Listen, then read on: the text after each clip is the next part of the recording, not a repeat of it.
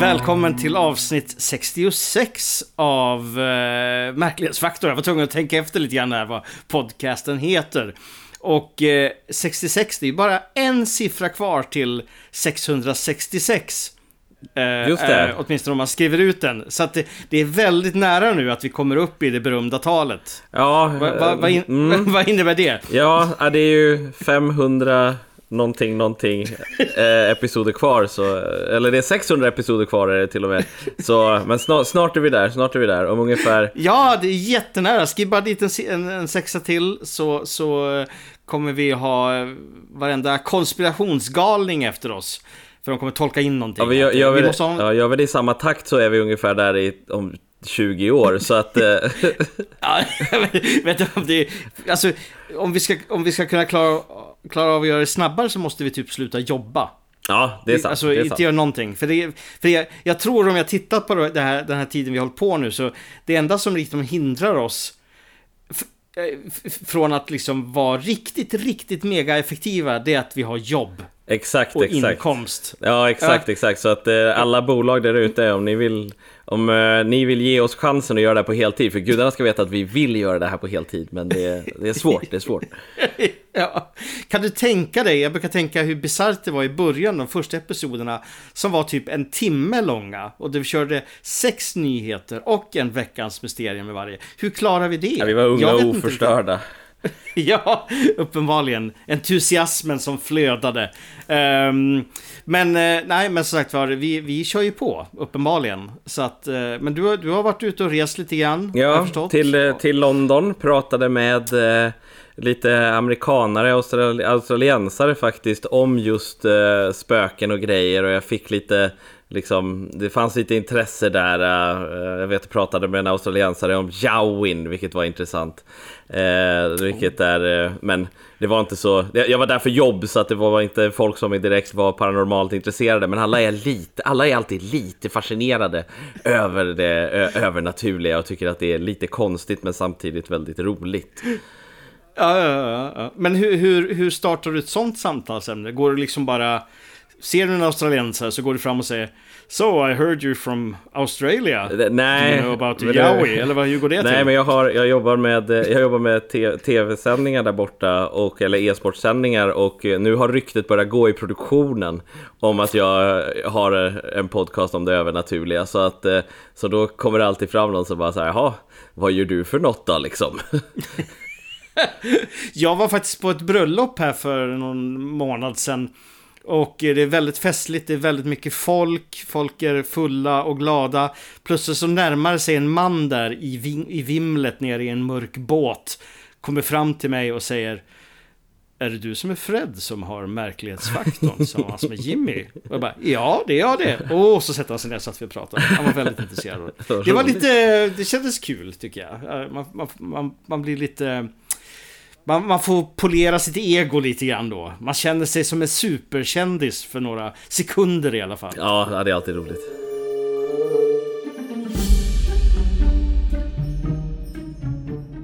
Vi befinner oss i Des Moines, Iowa. Det är en mörk kväll. Det duggregnar lite och Jacob Farrell är ute och cruisar med bilen. Det är kvällen innan den 4 juli, USAs självständighetsdag. Det ska inte dröja många timmar innan himlen är fylld av fyrverkerier och andra ljusshower. Men det Jakob ser är något helt annat.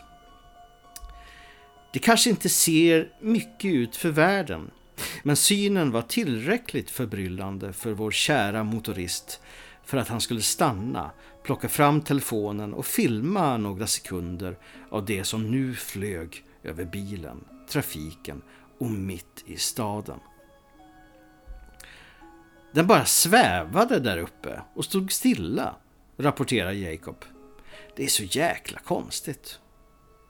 På videon som nu sprids på sociala och nyhetsmedier ser vi ett UFO. Eller ja, det som är så populärt nu. Något som ser ut som en orb. Den liksom glider fram över himlen med en blurrig men ändå perfekt rundad kropp. Sedan försvinner den ur bild. Den såg ut som ett öga Ett UFO-öga, så märkligt. Jakob rapporterar genast in sin observation till National UFO Reporting Center. Men dess representant Peter Davenport är skeptisk. Vi har ingen anledning att tro att det är en utomjordisk farkost, säger han. Men vad är det då? Vad tror du att Jakob filmade den där natten i Des Moines? Alltså det sjuka med den här videon är att den är liksom så här filmtekniskt väldigt konstig. Hade du skrivit till mig att det här var ett spöke för att och en orb, då hade det varit en av de mer intressanta orberna vi hade tagit med. Vi har ju pratat om hur liksom orber i många fall, vilket är när man har övervakningskameror eller dylikt, och sen så swishar det förbi någonting och då är det 90% av fallen bara ljus som reflekteras av damm. Men det finns vissa fall som ser lite intressantare ut då de har en lite fylligare kärna exempelvis. Och hur de rör sig. Och hade du sagt att det här var ett spöke så hade jag nog tänkt att det här är nog ett ganska intressant spöke. Att det däremot är ett UFO gör det ännu konstigare. Det är så här, du har helt rätt i det du säger att orber är väldigt populärt, men inte ufologi nödvändigtvis. Att det är väldigt bisarrt klipp i sig. Ja, men det är väl det. Faktum är att UFO-orber har fått sig ett litet uppsving de senaste åren. Inte liksom med samma respekt som svarta trianglar och ljusblorbar som fluffar omkring upp i luften. Men de har setts. Frågan är ju bara om... Alltså, jag blir ju lite misstänksam när den liksom svajar fram där uppe i luften. Det skulle ju kunna... Jag tänkte så här, det är precis före USAs självständighetsdag. Det skulle kunna vara en ljuslykta. Det skulle kunna vara någon vad heter det? Jag vet inte om det kallas bocke i det fallet. Att den liksom förvrängs av linsen. Ja, för att det är det som är att det här sortens ljus, och när det är en sån här som perfekt cirkel, så är det för att liksom ljuset... ljuset förvrängs lite, eller objektet förvrängs snarare i linsen, vilket gör att det ser ut som en perfekt cirkel. Men de är ju sällan, det skulle kunna vara vad som helst fast det är liksom ur fokus. Så att det är ett konstigt klipp, för jag har sällan sett UFO-klipp som ser ut så här, men det är nog inte så konstigt egentligen, tänker jag. Nej, det är väl inte det. Och det är ju lite tråkigt, för vi heter ju ändå märklighetsfaktorn. Ja. Det ska ju vara konstigt här nu. Men jag tycker ändå det är viktigt också att lyssna på vittnet. För han har uppenbarligen filmat någonting som han tyckte såg väldigt, väldigt konstigt ut. Och vi vet nog alla att filmar man någonting, då ser det inte alltid riktigt ut som det ser ut i verkliga livet. Det är längre bort, eller det är närmare, eller det är någonting som inte stämmer. Han tyckte i alla fall att det var tillräckligt märkligt för att filma det, för att reagera på det, för att rapportera in det. Ja.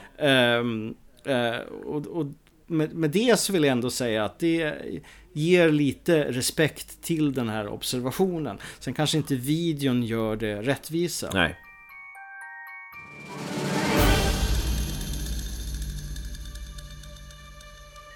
Vi brukar prata om många konstiga varelser som för tankarna till olika mytologier, såsom älvor, troll och sjöjungfrur. Men denna gång har vi en ny sak för podden, nämligen en ork. Andrea Judd och några vänner besökte Gabir El Bint, en känd dykarplats nära Dahab i Egypten.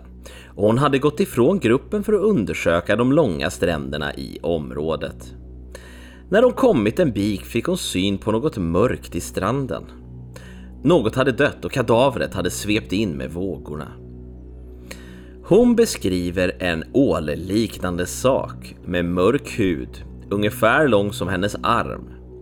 Denna verkar ha ett konstigt huvud och dess utseende inte helt olik en ork från Sagan om ringen, om än med längre mun. Huvudet var större än hennes knytnäve och hon blev väldigt fundersam.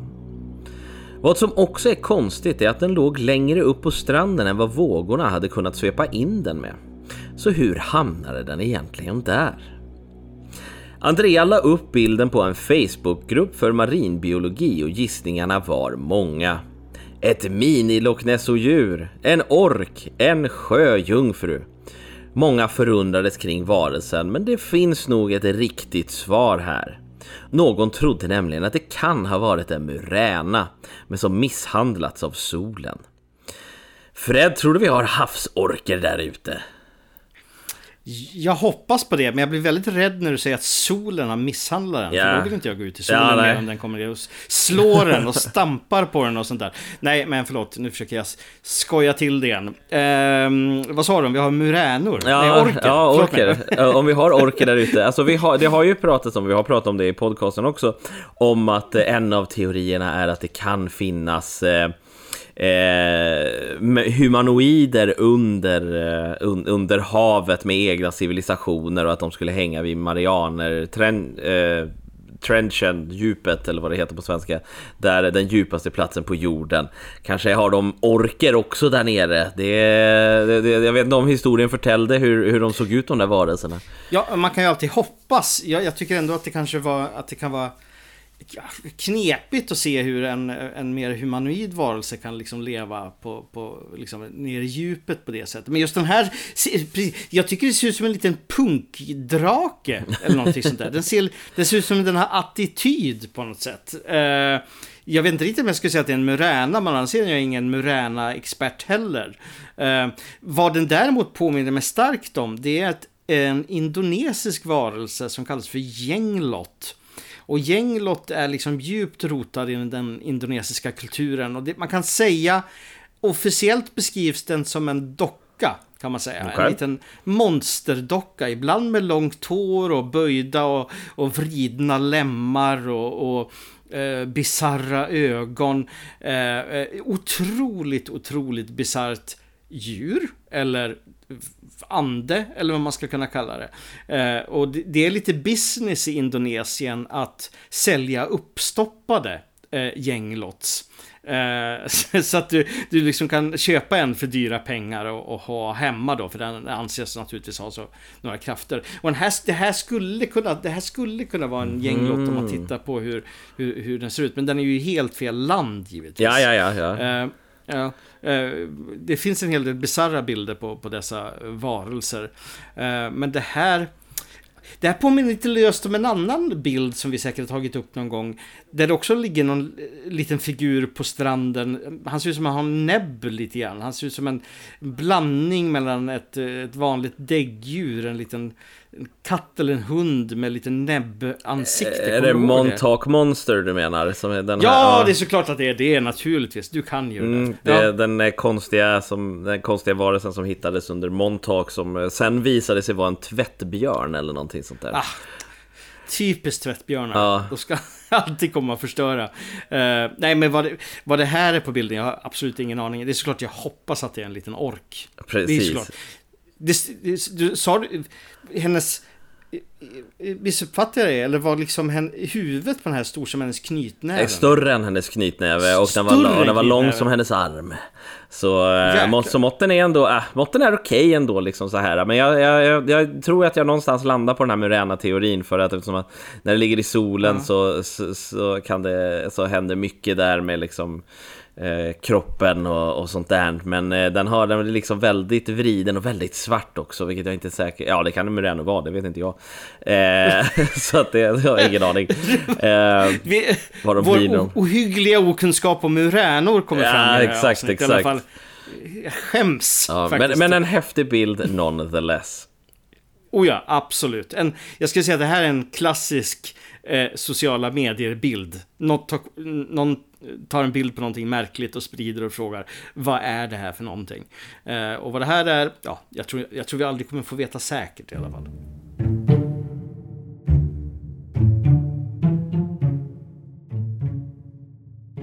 Coyote Peterson är en av USAs mest kända naturprofiler. Först känd genom sin YouTube-kanal Brave Wilderness, där han undervisat om djur, samt i sann YouTube-anda låtit diverse giftiga djur sticka honom och sedan undersöka effekterna av detta. Allt för att få lite tittar. Vem skulle inte göra det, tänker jag. Detta ledde honom i alla fall vidare till Animal Planet, där han gjorde serien Coyote Peterson Brave the Wild. Han verkar gilla ordet brave, har jag märkt. Iklädd en checkhatt har han alltså nu förtrollat tittarna i ett antal år. Men frågan är om han nu har gått vidare från kända till okända djur. För nu har han annonserat ut ett fynd som han gjort och diskussionerna är minst sagt intensiva. Vad är det han har hittat egentligen? På Instagram och Facebook är han minst sagt dramatisk. Breaking news! Bilden han lagt upp föreställer en massiv primatskalle. Och den verkar vara unik på flera sätt. Dels så tror han att myndigheterna kommer att begära att han ska ta bort bilderna. Men skallen är i säkerhet hos forskare. Det har han lovat. Den stora grejen är att skallen, som vissa tror kan vara resterna av Bigfoot, hittades av Coyote och hans team i Nordamerikas djupa skogar. Det vill säga långt ifrån där en typisk gorilla skulle hänga. För många tror nämligen att det är en gorillaskalle som Coyote hittat. Eller kanske en fake-skalle. Kanske en avgjutning. En realistisk i och för sig, men ändå inte äkta. De trodde först själva att det var skallen av en björn. Men när de började gräva såg de att det var någonting helt annat. Snart kommer det komma upp en video om fyndet och kanske får vi veta mer då. Är det en PR-ploj för att få mer uppmärksamhet? Har man hittat en fake-skalle som någon har lagt ut där? Eller är den verkligen äkta? Oavsett allt detta, är det här en gorilla eller kan det vara Bigfoot, Jimmy? Vad tror du? Alltså jag är oerhört fascinerad över den här bilden och när den dyker upp så det här är nog det närmsta vi har kommit i den här podcasten som ett breaking, vilket innebär att även när det har släppts så kan mycket ha hänt i den här historien, för den skedde i natt bara medan vi låg och sov. Så det är liksom konstigt, och det här är väl liksom lite så jag förväntar mig att det här är väl kanske lite så man kanske skulle, vad säger man, en soft disclosure om Bigfoot, om det skulle kunna vara något sånt. Man pratar ju om liksom hur UFO kanske är att så här, vi sakta lullas in i att varelsen finns för att sedan avslöjas, och det här är kanske det som är liksom den Bigfoot-taken på det. Det är ju väldigt konstigt att hitta en sådan del, så att jag tror inte att det är visar sig. Det kan det ju visa sig vara att det här är en gorilla dödskalle, men om det är så har han nog placerat den där själv, tror jag. Jag tror inte att det skulle visa sig att en random dödskalle mitt ute i skogen. Sen kommer man aldrig kunna bevisa det, så det är inte som man kommer bli fälld för någonting om så är fallet. Eller så kanske det visar sig att det är någonting väldigt konstigt, och den här videon kan nog säga ganska mycket. Så att jag är oerhört intresserad av utvecklingen av den här historien. Ja, men är det inte riskabelt liksom att medvetet plantera en sån här grej? Jag tänker så här, han har ju ändå sina tittare att tänka på. Det är såklart att det kommer finnas de som stödjer honom, men han kommer ju få massivt av skit om det visar sig att det här är en planterad skalle, att det är en fake-skalle eller någonting annat. Ja. Han säger...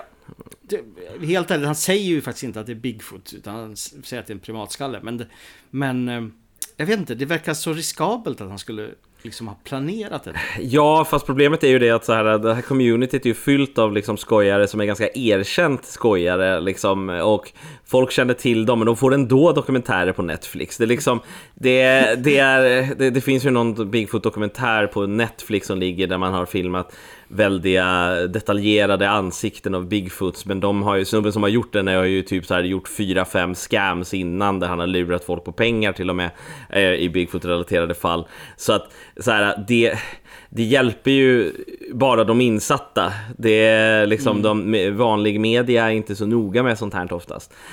Så jag tror inte att vi kommer, även om det skulle visa sig att det var fake, så tror jag inte att det kommer nå så långt. Men vi får se, men han är ju inte, han här är ju, Coyote Peterson är inte den första. Vi har ju, det är ju en till, gammal sån här vildmarksgubbe som, om det är inte Bear Grylls, men det är någon annan som är ute och också har blivit känd. Han har en hel YouTube-serie om att jaga Bigfoots. Och efter lite googling så kom vi fram till att det var Survivor Man som också var en sån här känd gammal Animal Planet Discovery, bo i vildmarken typ, som sen gjorde en hel YouTube-serie om att jaga Bigfoot som blev ganska stor faktiskt och som var väldigt, väldigt, väldigt intressant. Så att det är någonting med de här männen i amerikansk skog som älskar Bigfoot. Ja, jo, uppenbarligen. Men jag känner också kanske att... Alltså så här, jag känner inte till så mycket om Coyote Peterson. Men det känns också som att fan, har han någonting på Animal Planet nu? Jag tänkte att det här kan ju också vara ett bra sätt för honom att få uppmärksamhet igen. Kanske att få göra sin egen Bigfoot-serie. Eller någonting sånt. Att det är... Jag är så misstänksam. Men jag kommer garanterat att titta på den här videon och se hur det här går till och vad han säger. De kanske har kommit fram till någonting mera. Jag är supernyfiken. Men jag förstår att du är ännu mer nyfiken. För det är ju Bigfoot eventuellt.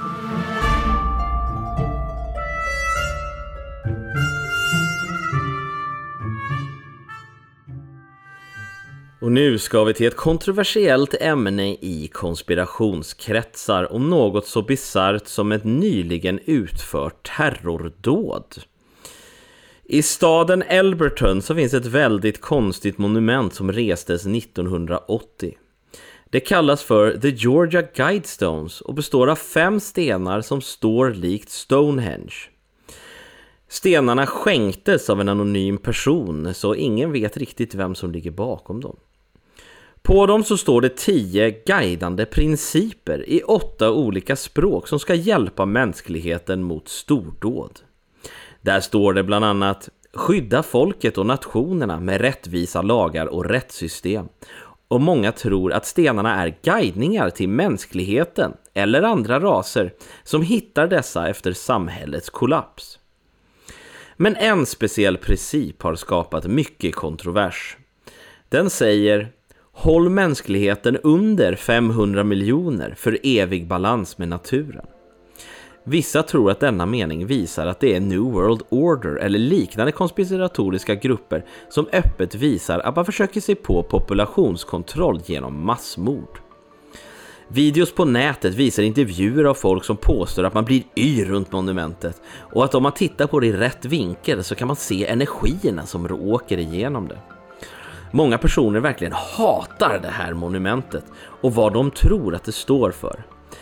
En lokal senator gick nämligen på val på detta, nämligen att riva det enligt henne satanistiska monumentet.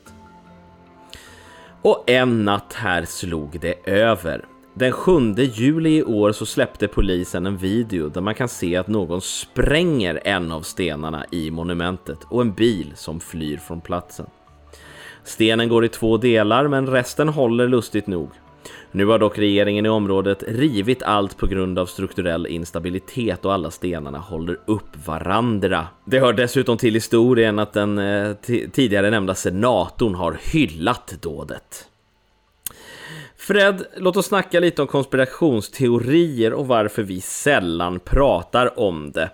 Många anser ju att konspirationsteorier är någonting som passar rätt hemma i den här podcasten. Och nog har vi rört vid ämnet någon gång då och då, men ofta mer relaterat i UFO-kretsar. Men det finns ju en anledning till att vi inte riktigt vill röra oss där.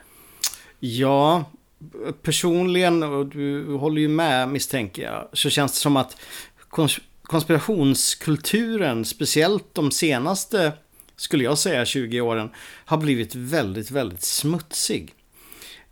Det handlar mer om att skylla en händelser eller eventuella händelser på folkgrupper till exempel, eller utöver folks liksom personliga preferenser när det gäller olika saker. Det finns en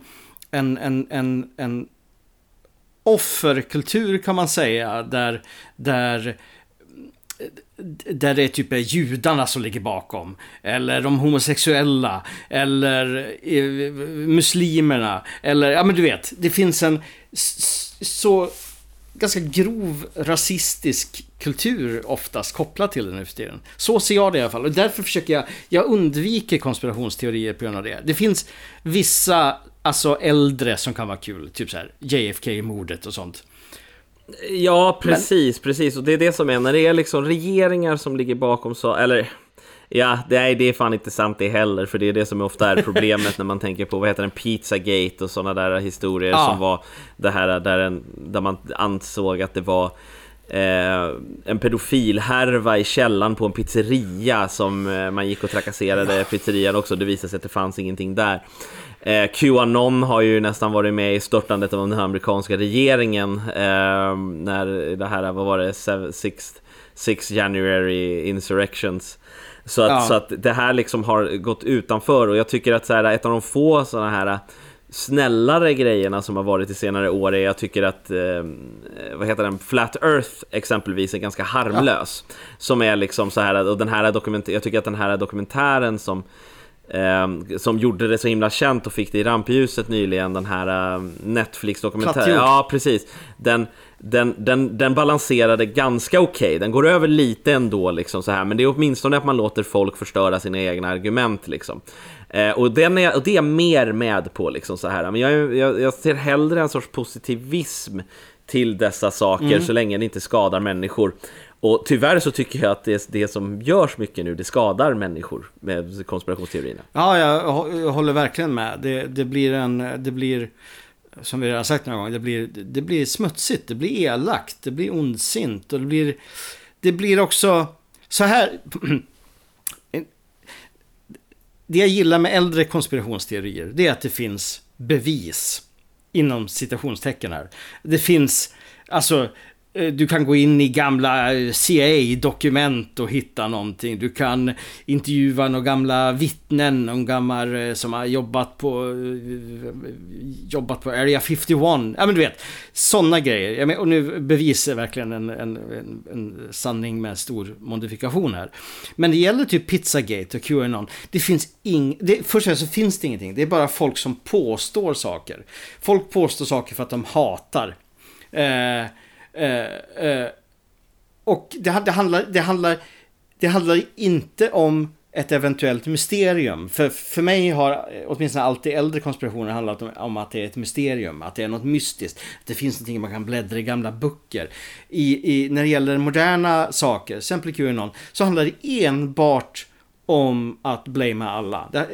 Det handlar enbart om hat. Det handlar enbart om våld. Och det där gör det så, bara det blir så otroligt oattraktivt att ens titta närmare på, tycker jag. Ja. Eller så är jag som helt saknar humor, jag vet inte, men jag... Nej, men det är liksom, men du har ju så här, du har ju för sig också så här roligare, så som de här var de här konstiga, kommer du ihåg, vad heter de, pelarna, de här monoliterna var väl en roligare konspirationsteori, eller det var inte ens en konspirationsteori, det var nog bara någon sorts masspsykos, höll jag på att säga. Men angående detta fall så håller FBI området på och undersöker, för de anser ju att det här är någon sorts liksom domestic terrorism.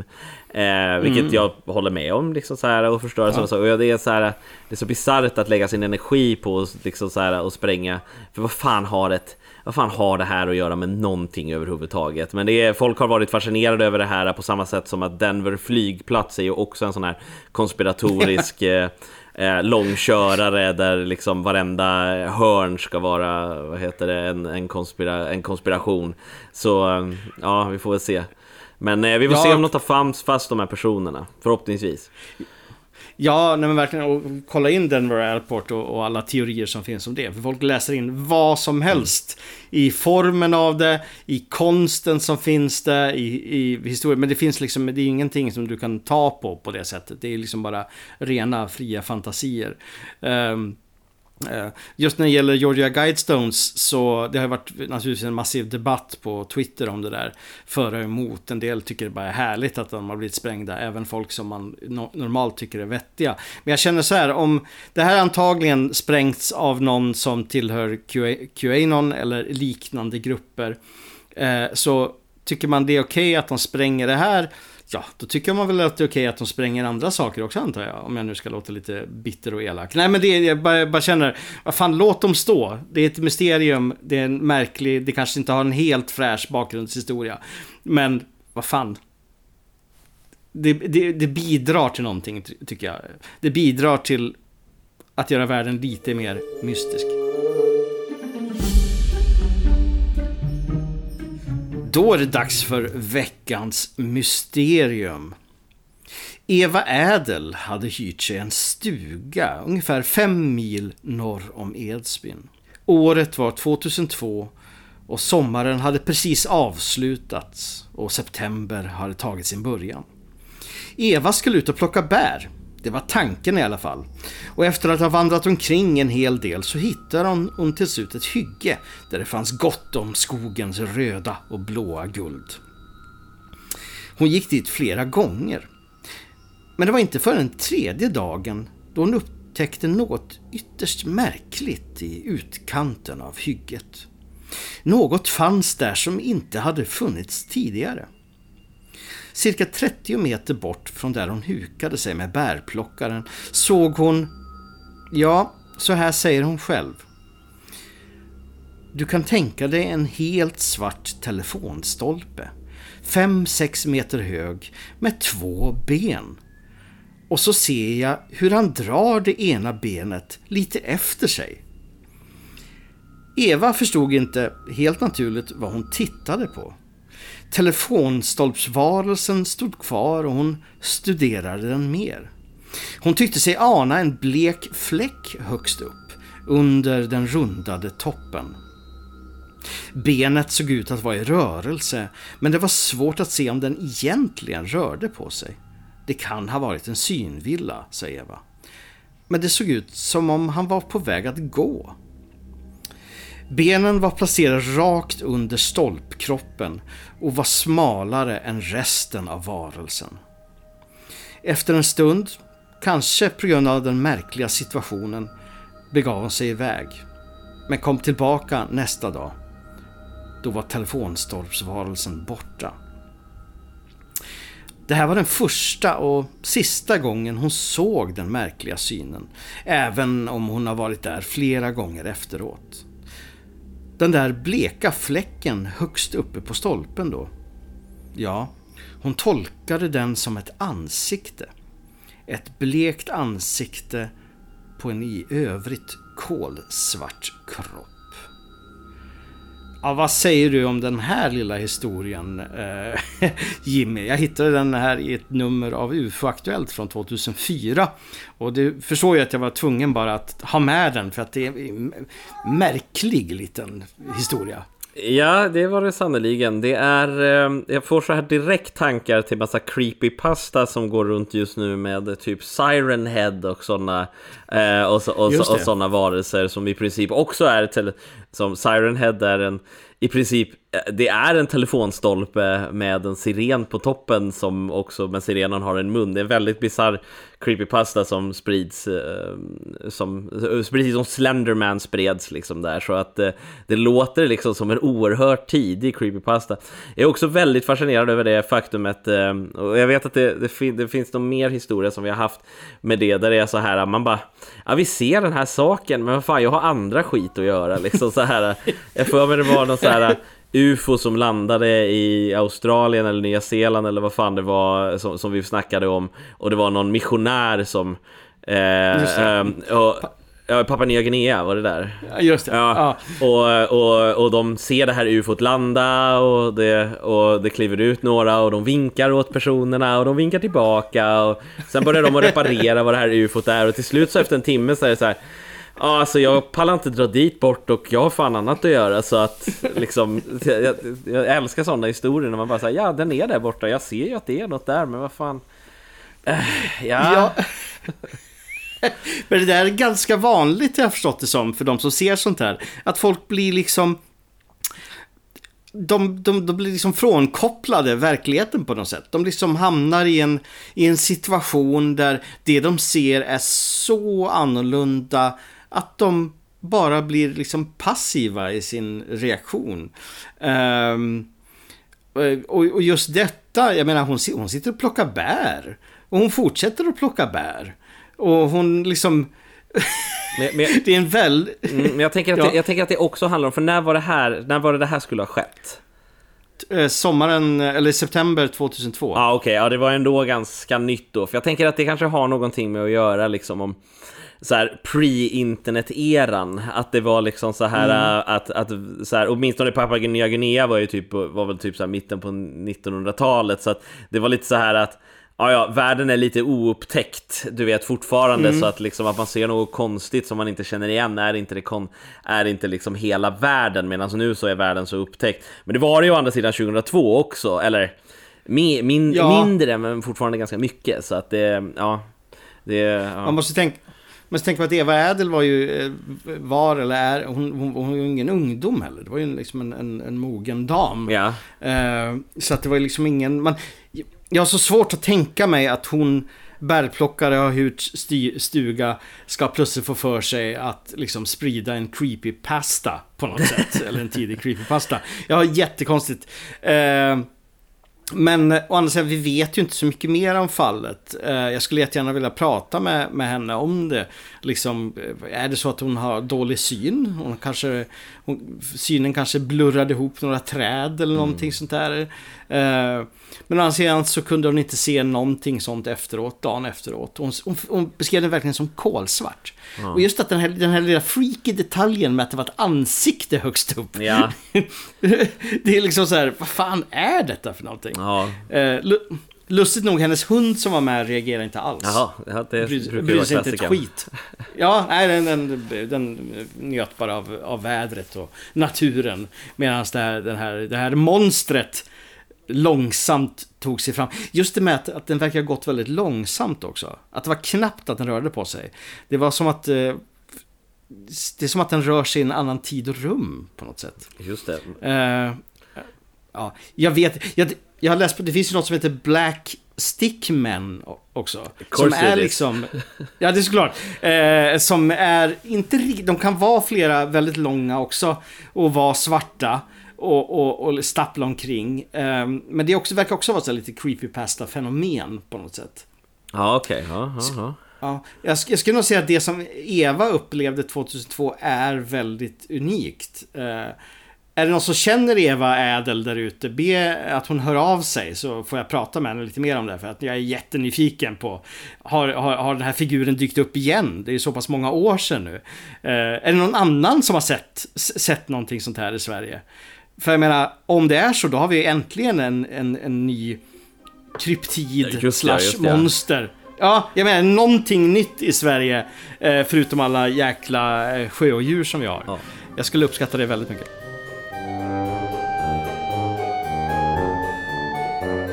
Och där har vi det, ännu en episod av Märklighetsfaktorn. Vi lovar att återkomma om det konstiga Bigfoot-huvudet så fort vi vet någonting mer. Och förhoppningsvis har ni hört det före oss i mainstream media.